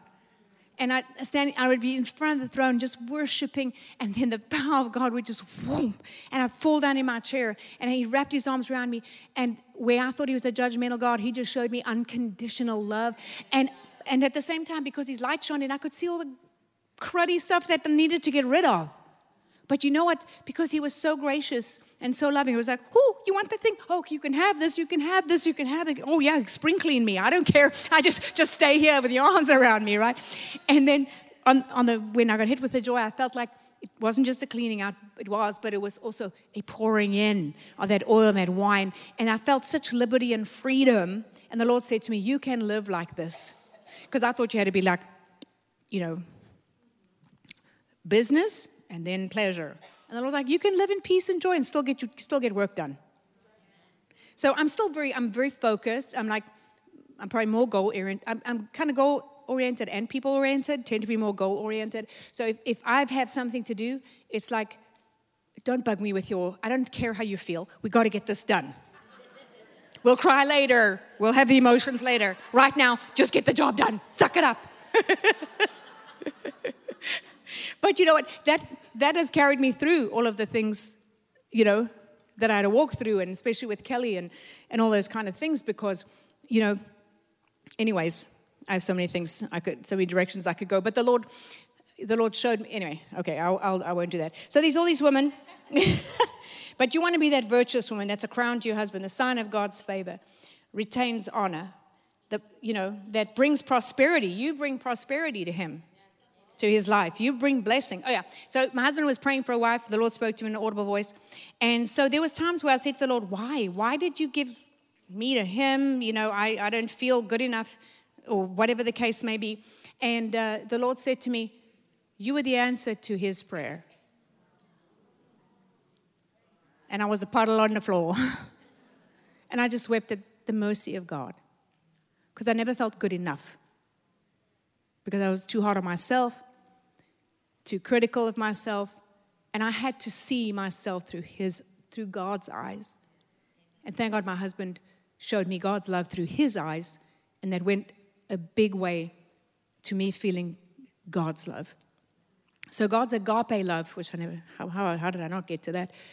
God sees us as valuable and precious. It has nothing to do with how we see ourselves. It has nothing to do with our worth, what we're worth or what we think we're worth. But it has to do what he thinks we're worth. What he, you know what he thinks of us? He sent his son to die. If it was just for you, he sent his own son to die for you and for me. And when he was asking Abraham to sacrifice Isaac, it's not because he wants us to kill our kids, God forbid, like they did to Molech. God doesn't want that. And they're sacrificing their kids right now on the altar of Molech, really is what they're doing. But God cut a covenant with Abraham. And when Abraham was willing to sacrifice that only son that he had, didn't count Ishmael, his only son, because he was the one of promise, the son of promise. When he was willing on our behalf, that's what happened there. Abraham was willing on our behalf to sacrifice his son. God says, stop, I'll sacrifice mine. Because when you're in a covenant with somebody, a blood covenant, what's mine is yours and what yours is mine. So if I was in a blood covenant with Hope, and I said to her, I want your Gucci purse, you have to give it to me. And you tell me, well, I want your Yerman bangle, I have to give it to her. I'm just being kidding. I'm just, but that's what, huh? You'll make that switch?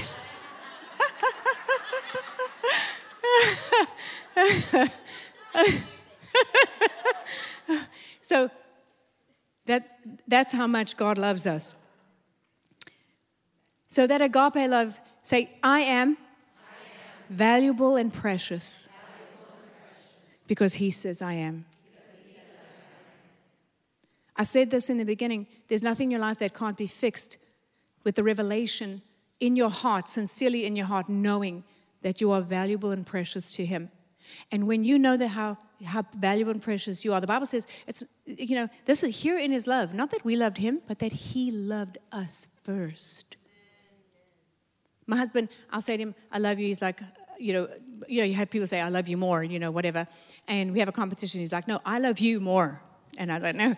Anyway, but the thing is, it's like nobody can love us like Jesus loves us.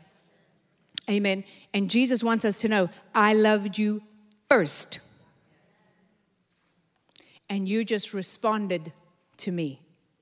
And that is kind of the way it should be in a marriage. It's like the husband is the aggressor, the woman is the responder. Amen. So God has created us. And that's why it's so much easier a lot of times for women to accept everything God does in their life than men. Because men picture themselves the bride of Christ. Because they're all self-sufficient. But we need to find our sufficiency in his sufficiency and not be because I also had that tendency to be self-sufficient. And I had to learn to cry. I did. I had to learn when we went and saw Kelly in the hospital, they took her on Thursday, they operated on her, and I only saw her on Monday morning because we had to go back, we had to change clothes, ask somebody to come and take over our church for a few weeks, and we had to drive 10 hours down to Cape Town, and I walked in there, my kid is all poked, got tubes coming out of her and stuff poked in her head and everything else, and I walked in there and I'm like, God's woman of faith and power, I can handle this, and the moment I saw her, I started weeping and weeping and weeping and weeping. And But it was like a casting of the care weeping. Let it all out, right? Because I was always a bottler. And that's what the Lord delivered me from when he hit me with the joy. Unbottled everything. And, I had a friend, she had this saying, love till it hurts. And I couldn't understand that because I was afraid of getting hurt. So I would hold back. And she said, love till it hurts. And I'm like, and that took me a while to process that. And I came out to that place where I could love till it hurts. I'd rather it hurt me than you. You know what I'm saying? I would rather than me lash out at you and be angry at you and bitter at you and fight back at you, I'd rather cry, get over it, but walk in love towards you and forgive you, no matter what you do. And so we just made that a policy in our life, is just to forgive and release. You don't feel like, well, I'll forgive when I feel like it. You're never going to feel like it. You have to do it by faith. Giving is by faith. Loving is by faith. Everything is faith. It takes faith. Forgiving is faith. So you forgive when you don't feel like it, and then the feelings come. But you can't afford to carry bitterness or unforgiveness, because that turns into bitterness, and many are defiled by that. When people get bitter, you watch them. They walk away, they get bitter, and they're angry at church, and they're posting stuff on Facebook, spiritual manipulation and whatever. It's like they need to get delivered. They're full of bitterness, and they're contaminating everybody. People have done horrible stuff to us. They've said horrible things about us. Why do I care? Whatever. That's not my can of worms. Say that. Say, that's not my can of worms. Stop taking things personally. Let it go. Give it to the Lord. Cry and give it to him. Amen. If your husband is a piece of work, cry, give it to the Lord. If your kid's a big mess, cry it out, cast it over on the Lord, and then pick up your head and walk out that door and speak life and speak faith. Amen. Don't just, the worst thing you do is like, and just get, it's a pit. It's a bottomless pit of something. And some people are just a bottomless pit of whatever. And they come to you, it's like they're life suckers, and they come to you with all their problems. And it's like, suck it up. Suck it up. Forgive, let it go, let it drop.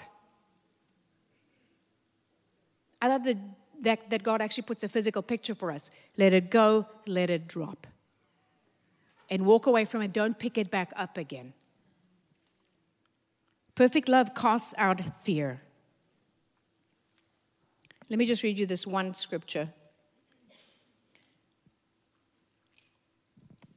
1 Corinthians 8, verse 1 to 3. Now about food offered to idols, of course we know that all of us possess knowledge concerning these matters. Yet mere knowledge causes people to be puffed up, to bear themselves loftily and be proud. But love, affection, goodwill, and benevolence edifies and builds up and encourages one to grow to his full stature. And unfortunately, that's all we see in traditional church, is people who have a head full of knowledge and they're pompous. And God can't use them. He can't use them. So don't sit there and say, well, I can't be used because I don't know enough. I don't know as much as they do. They have degrees beyond their name. They have a bunch of head knowledge. They can't help anybody. But if anyone imagines that he has come to know and understand much of divine things without love, he doesn't yet perceive and recognize and understand as strongly and clearly, nor has he become as intimately acquainted with anything as he ought or as is necessary. So that means if we don't understand love, you can go to Bible school, you can have more degrees than a thermometer, you can have all this head knowledge, but if you don't walk in love, you don't know squat diddly. You are in kindergarten. God's love has to be perfected in us. As we grow in love, we grow in God. Somebody that's mature in God is not someone that knows all the Hebrew and the Greek. They might be, but that's not the requirement. Someone who is mature in God, spiritually mature, is someone who walks in love every day of their life consistently, and it shines through them, and that's their whole motivation, and that's who they are, is love. And that's not to say we don't go like, God's love is unconditional. It never flickers, it never wavers.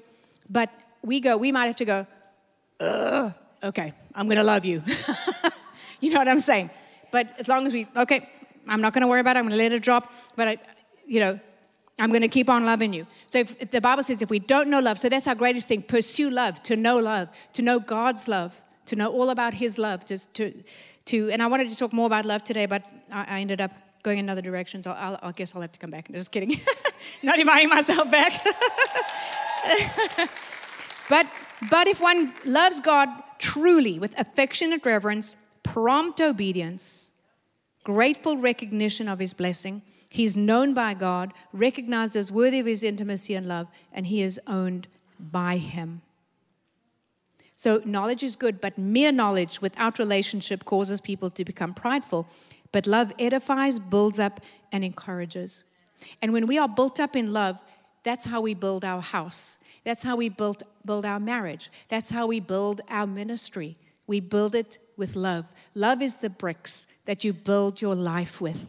Amen. And then you will be a builder. If there's no love in your home, if there's no humility, if there's no willingness to repent, willingness to say I'm sorry, willingness to say I'm wrong, willingness to forgive and release and let go. I don't care what your husband did to you. I don't care what your kids have done. I don't care what your sister-in-law did. I don't care what your mother-in-law did.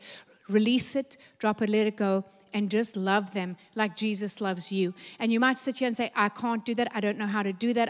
That you don't know what they did to me. You know you need to develop yourself in love. And I have a series called The Love Walk, and I don't know if it's probably not out there, but it's probably online, and I don't even know how to get it. But it has set so many people free. It set me free, and I know that it'll set you free. And it's a whole series, so but we're just sort of hitting the highlights here. So love edifies, builds up, and encourages. So as we allow love, and let me read this in closing, Corinthians 13, in the Amplified, verse 4 says, love endures long and is patient and kind. Love never is envious, nor boils over with jealousy, is not boastful or vainglorious, does not display itself haughtily. It's not conceited and arrogant and inflated with pride. It is not rude or unmannerly and does not act unbecomingly. Love, God's love in us, does not insist on its own rights or its own way. For it is not self-seeking. It's not touchy or fretful or resentful. It takes no account of the evil done to it. It pays no attention to a suffered wrong. It does not rejoice at injustice and unrighteousness, but rejoices when right and truth prevail. Love bears up under anything and everything that comes, is ever ready to believe the best of every person. Its hopes are fadeless under all circumstances, and it endures all things without weakening. Love never fails, never fades out, never becomes obsolete or comes to an end. So I want you to say this with me. I want you to say this. Say, because of God's love in me, I endure long. I am patient and kind. I'm never envious. I don't boil over with jealousy. I'm not boastful. I'm not vainglorious. I don't display myself haughtily. I'm not conceited, arrogant, or inflated with pride. I'm not rude. I'm not unmannerly. I don't act unbecomingly. Love, God's love in us, does not insist on its own rights or its own way. You can say, ouch, or oh me. Okay. For it is not self-seeking. It's not touchy or fretful or resentful. So when I see people, well, they didn't walk in love to me. Me. You're being touchy, fretful, and resentful. That tells me right there, you're not walking in love. And it doesn't matter what anybody else does. I'm not responsible for you. I'm responsible to you. I'm responsible for me. Say that. Say, I'm responsible for me and only me. I'm responsible to everybody else, including my husband, my mother, and my kids, and everybody else. Okay. Love takes no account of the evil done to it. It pays no attention to a suffered wrong. Amen. Not your can of worms. Don't take it personally. Women take everything personally. Don't be heartless. Love them, but don't take it personally, right? Love does not rejoice. Well, let's say I do not rejoice at injustice and unrighteousness, but I rejoice when right and truth prevail. Love bears up, therefore I bear up under everything and anything that comes. I'm ever ready to believe the best of every person. My hopes are fadeless under all circumstances. I endure everything without weakening. Love never fails, never fades out, never becomes obsolete, never comes to an end. God's love in me will never fail. Amen. Hallelujah.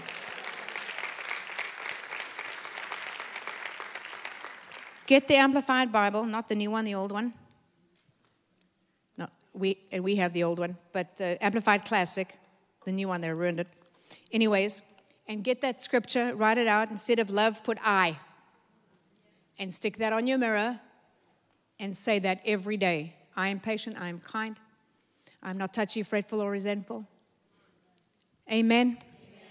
And you watch how everything in your life will begin to turn around and begin to change. You watch how even the way you see yourself will begin to turn around and begin to change. Amen.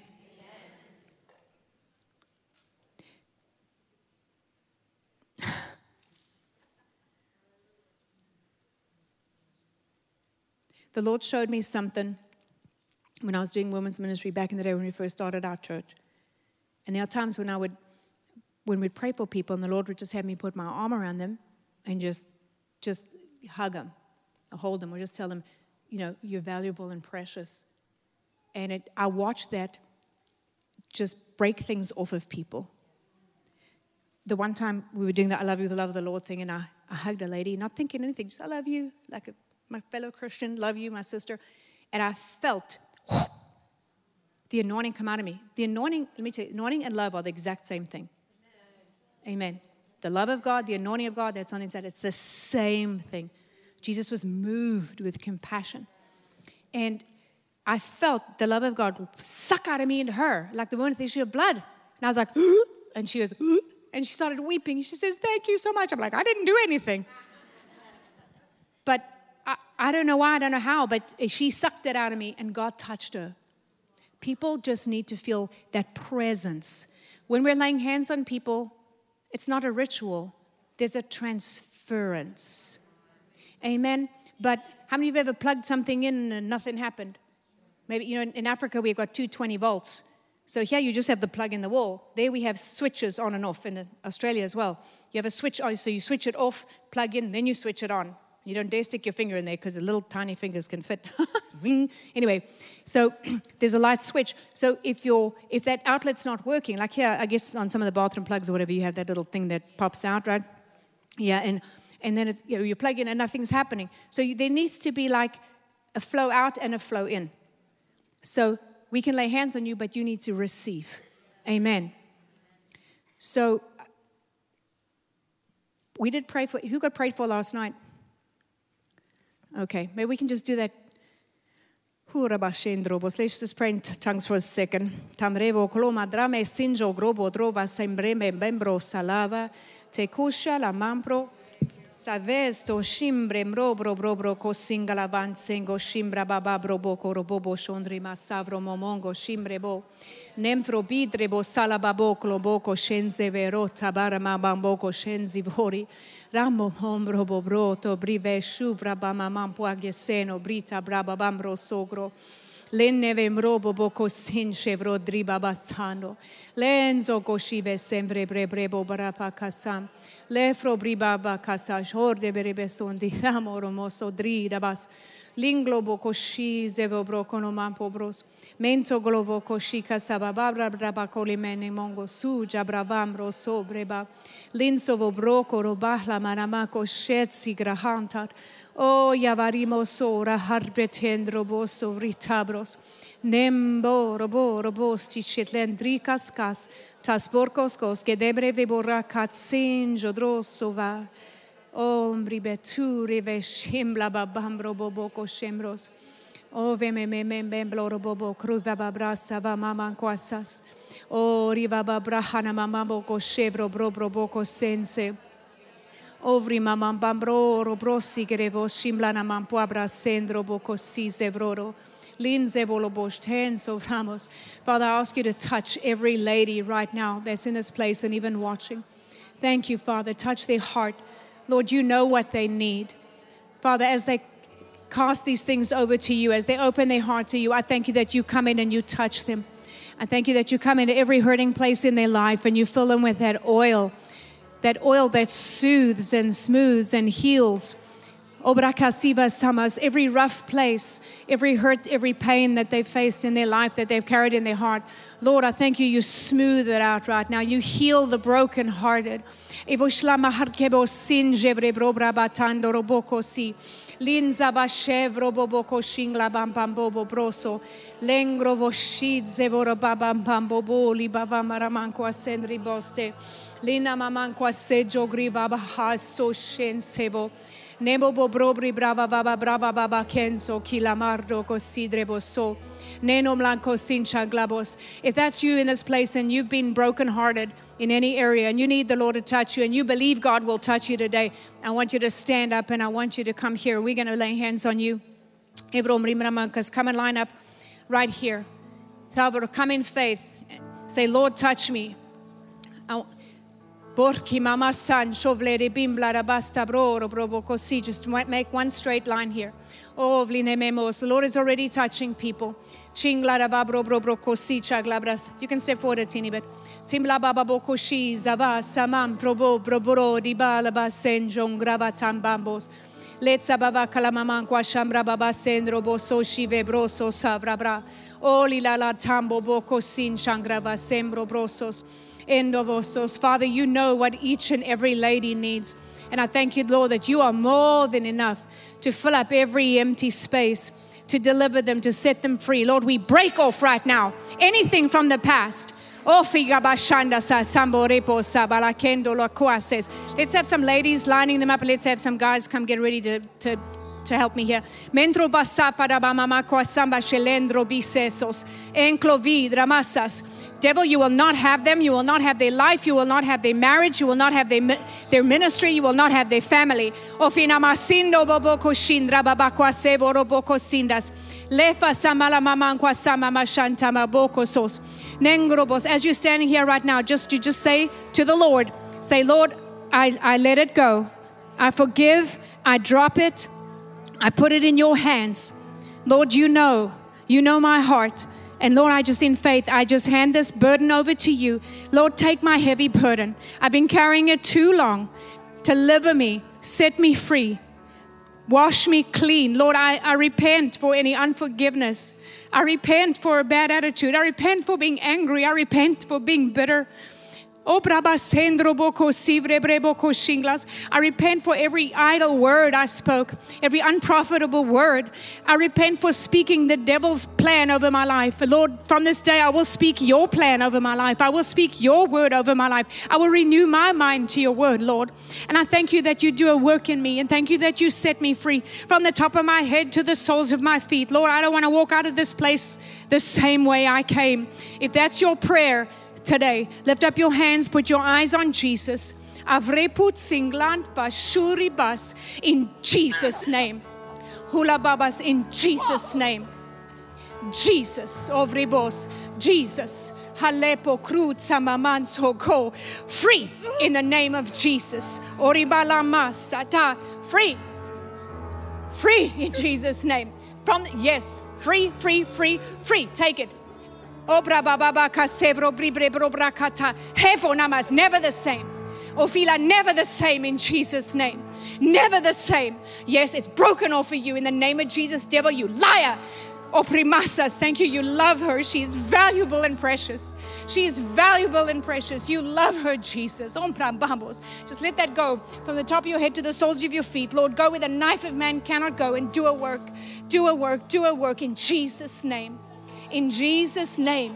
You don't take it with your head, you take it with your heart. Turn your head off. Turn your heart on. Open your heart and let the Lord touch you. Brapikos, yes, in Jesus' name. It's broken off of your life. It is broken in the name of Jesus. Devil, you take your hand off of her. Naspalo puta la ya da tambonka la sabara beton celebedora lehovani shudat. Hamasoke me pezza bampros limbra baba brupa papa prasa pazzo kilente paso kutsa vatzin. Sure, yes, it's done. Yes, it's done, my sister. Never the same. Into vala hasponika nemsop lafo bibroko ribom pramam paste bushin. Lidu su chu chun tarababakose leforobo kuna masamba bahashalamankwa says. I'm gonna go that way first, and I'll come back this side. Neko baba si chengremo dobra tari bestes luvra braba baba braba baba baba rabo sengolopo popi shente below la kama hasen. So si avradias tempete ya olikana mushi de berotsit hero hon falahanku aya anamosa. Yeah, it's done from this day. It's a new day. Oh, it's a new day. Yes, it's a new day. Oh, I break that off of you, you devil, you foul stinking devil. You've lied to her long enough. Free in the name of Jesus. Free. Silas, just take it. He loves you. You're so valuable and precious to him. Oh, Fidabas, you're so valuable. He loves you. Jesus, from the top of her head to the soles of her feet. Go with a knife, a man cannot go. Papa brazos. Just take it, sister. Just take it. Damrobro. Suferibi papati. Suhadabasam. Suhababasokos. Hopada. Hofilabatu. Tamama. Yeah. Subi. Yes, it's done in Jesus' name.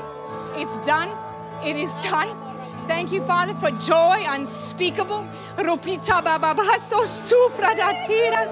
Hura joy unspeakable. Yensu vibre bro kusa varapo. Tete buhan. Oyala. Nampa timbo ofre ya. It's done in Jesus' name. Oh, they went right into body pasa. Just drink. Drink. Oh, Pahadia Baba Sancho, Griba Sambro. Yeah. In Jesus' name. Borita, Masanda, Masutsa, Sambasa, Nomeno, Nineno, Nananda de Dur, Nene Marabatura, Tabarabakisetereho, Kana Koshimbre Su, Nembo Bribre Bebo Sabra Babara, Daba Babra Baba, Pastor Cheryl. Chingla baba boko shin shengri batamba nemdo bika sababa harba tikorovoshin sababa broboko sicha lepo do boko sin tibra brabro sichegre. If you can, keep your hand on her. Nimna mamanko siche brebe chapi vele pose. Yeah, yes. In Jesus' name, never the same. Step forward a little bit for me here. There's a pole behind you. Chubrebo la fanse mushi. Yes, opati. Lespahan, ori nante lebrem, bobrat velesperikuta, naspirimenko shinlero, ne dru, havantonka, masubaria, broken in Jesus' name. Yep, yes, take it by faith, take it. Oh, it's done in Obuka, I don't care what it looks like, Bashine, it's done in Jesus' name. Nentula mastemro, le furpra tsambambamba, li kababa soche, led sobo, no, nendo bebe, kiss, Pastor Kristen. Chinglana vatriboto, sitereboko sitra, tavarapakosi, nampatra batrabaso, kuraba, litremosi, nenomonkosin, jengro baba bambore pakasambore pakasa.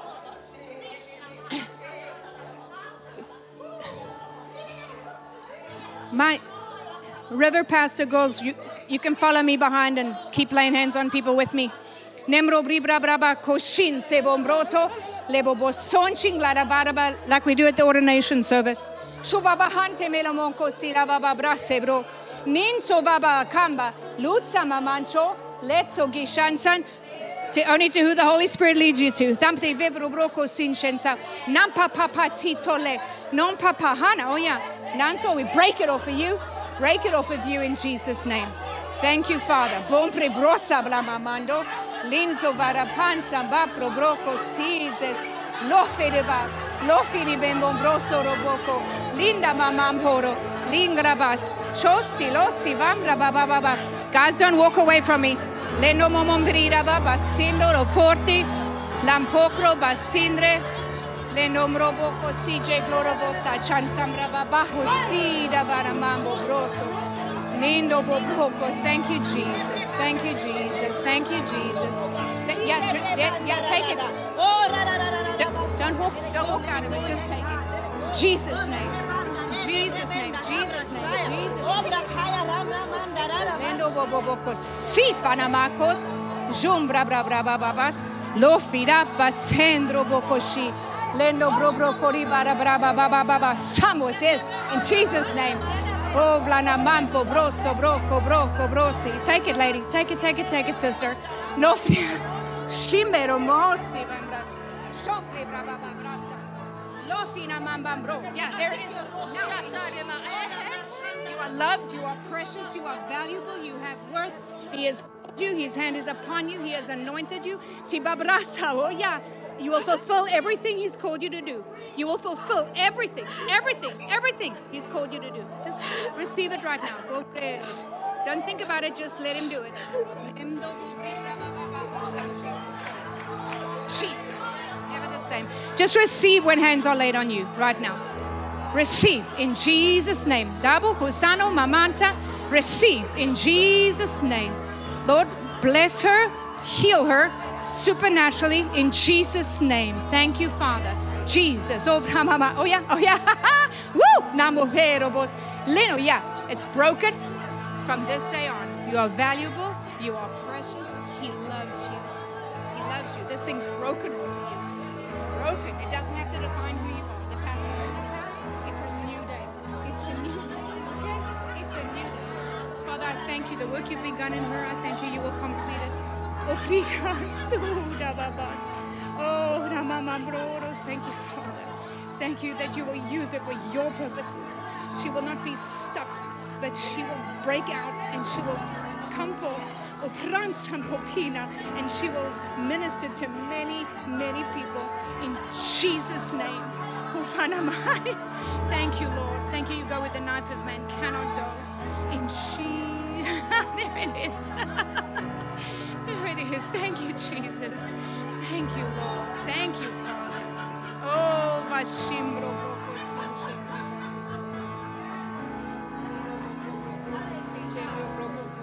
Jesus.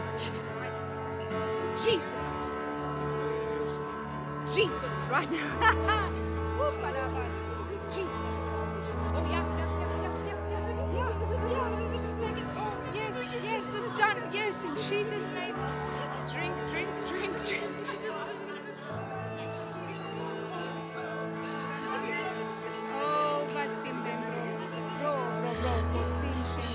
Oh, thank you, Lord. Thank you, Jesus.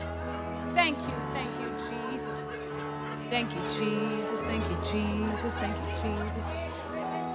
Bam pro cosina rambo bro seva brapa sidreko. Chevro bratinglene monko shambra bebo su chenglanzo bro. Tiarabas parabacando verebe prespiras.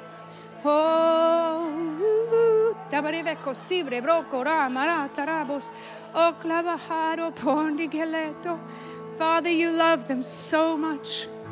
Fanamasi shombrita mramamangua sendros. Bring all those ladies here and fill in the empty spaces. Chimremremremenko sichevro brakas parabatsu. Lendoraba sinjo kravas perko sarat. Nemdo brabaka sevro tingrebos obranamana manchan shan shopreses. Okay, this is good. Start here. Debrebreko sinjevro borobaka sando brosivas. O fijamba babroso. En sebo chupala paboseres. Libalaba samba poshi vele masa. Ora basindo. Oh, it's okay. Just let him touch you. Ooh, damama. Oh yeah, Jesus. Let him. You want him to heal you? In the name of Jesus. Arali. Shevo bra kushembre bebo bra bravas. Shovre bre.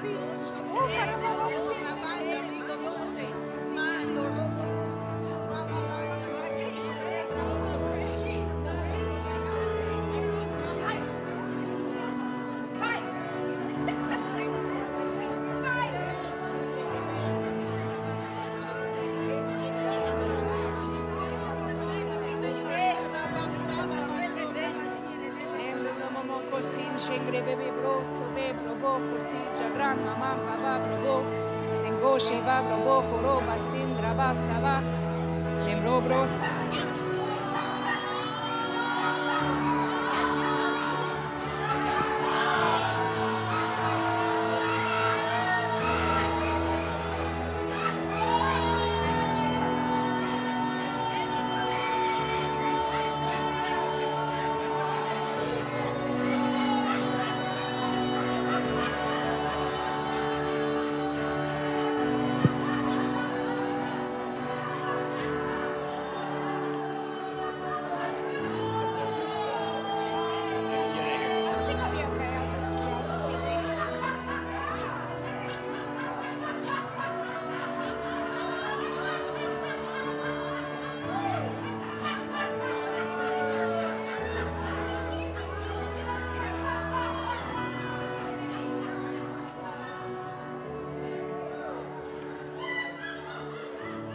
Thank you, Jesus. So, in this,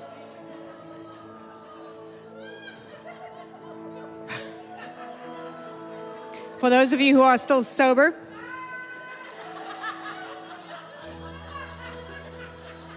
we're going to give you an opportunity to sow. So I'll just read you a quick scripture.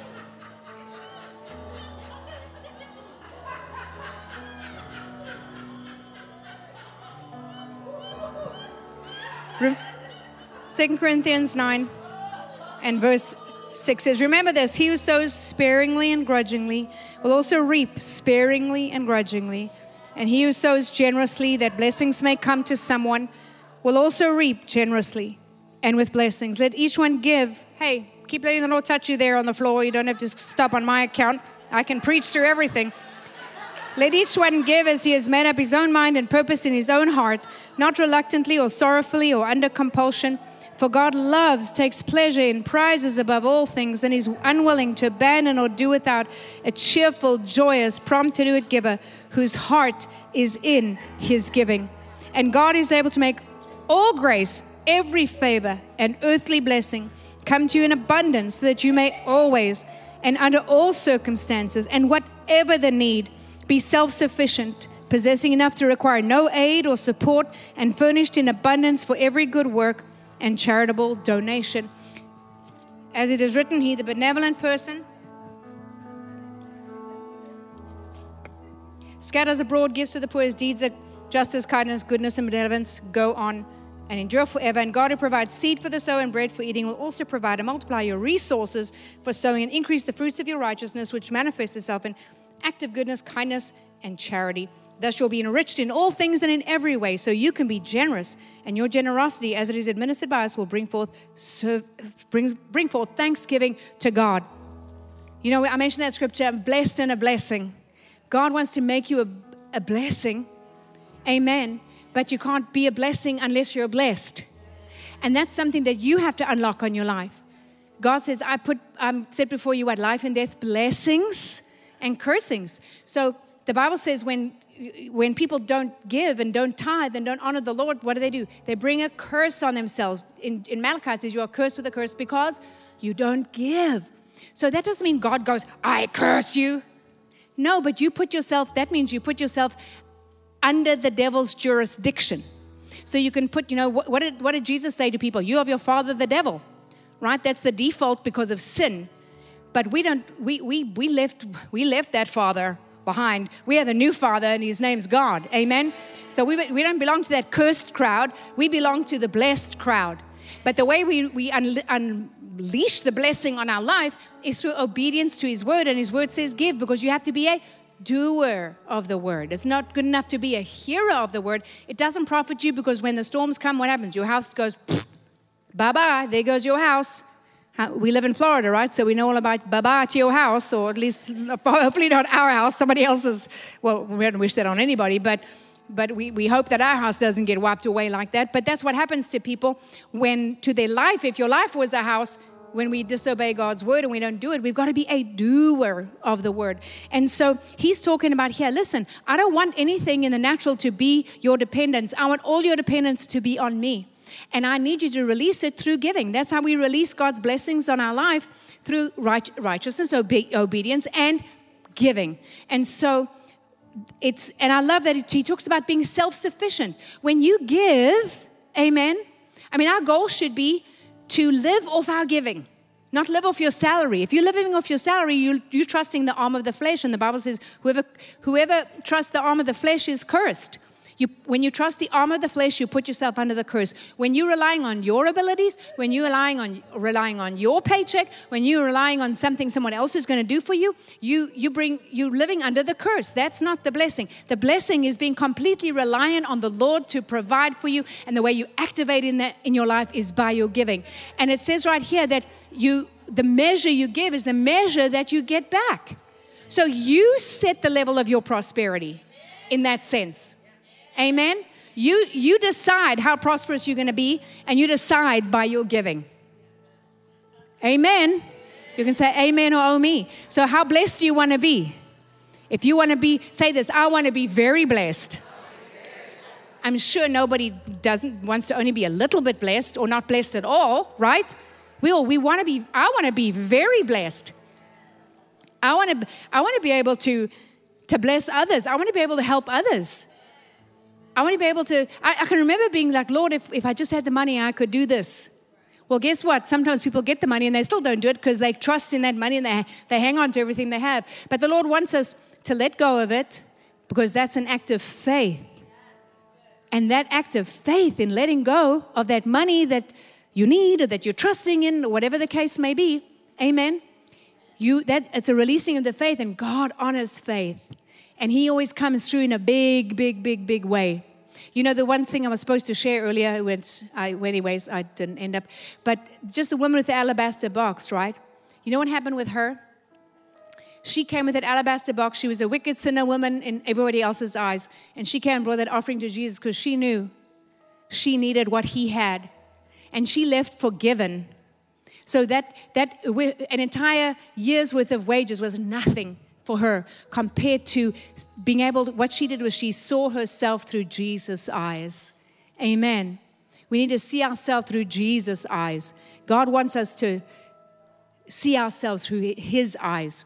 And when she brought that alabaster box, she poured it out to Jesus, and He said to her, you're forgiven. You're washed clean. That was worth more to her than anything else. We need to fall so in love with Jesus and be so thankful for everything He's done in our life.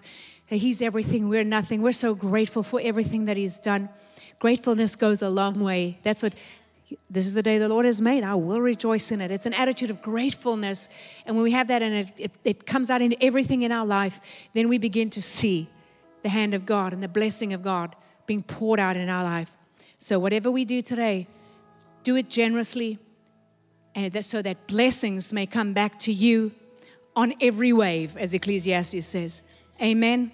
We don't regard the wind and the waves. We just keep sowing. We just keep giving. We just keep being a blessing in every way that we can be a blessing. We should wake up in the morning and say, Lord, show me how to be a blessing to somebody today. How can I bless somebody today? Amen. And just be a blessing and just watch. When you focus on blessing everybody else, and when you focus on souls, when you focus on blessing the kingdom of God, somehow God takes care of you without stress, without strife. My favorite scripture is the blessing of the Lord makes one rich and adds no sorrow with it. And that word means toil and strife and stress. So God's blessing doesn't come with striving and stressing and anything you can do in the natural, but it comes by obedience and faith. Everything God has for you, receive by faith, and your obedience is activated when you give and you sow and you bless. And there's many ways to give and be a blessing, and one of those is financially and materially. There's many other ways you can be a blessing, but our job is to be a blessing to everybody as much as we can in every way that we can, and God will take care of us. He will take care of our family. He'll give you, even He says, the very desires of your heart. Isn't that an awesome promise? Amen. Hallelujah.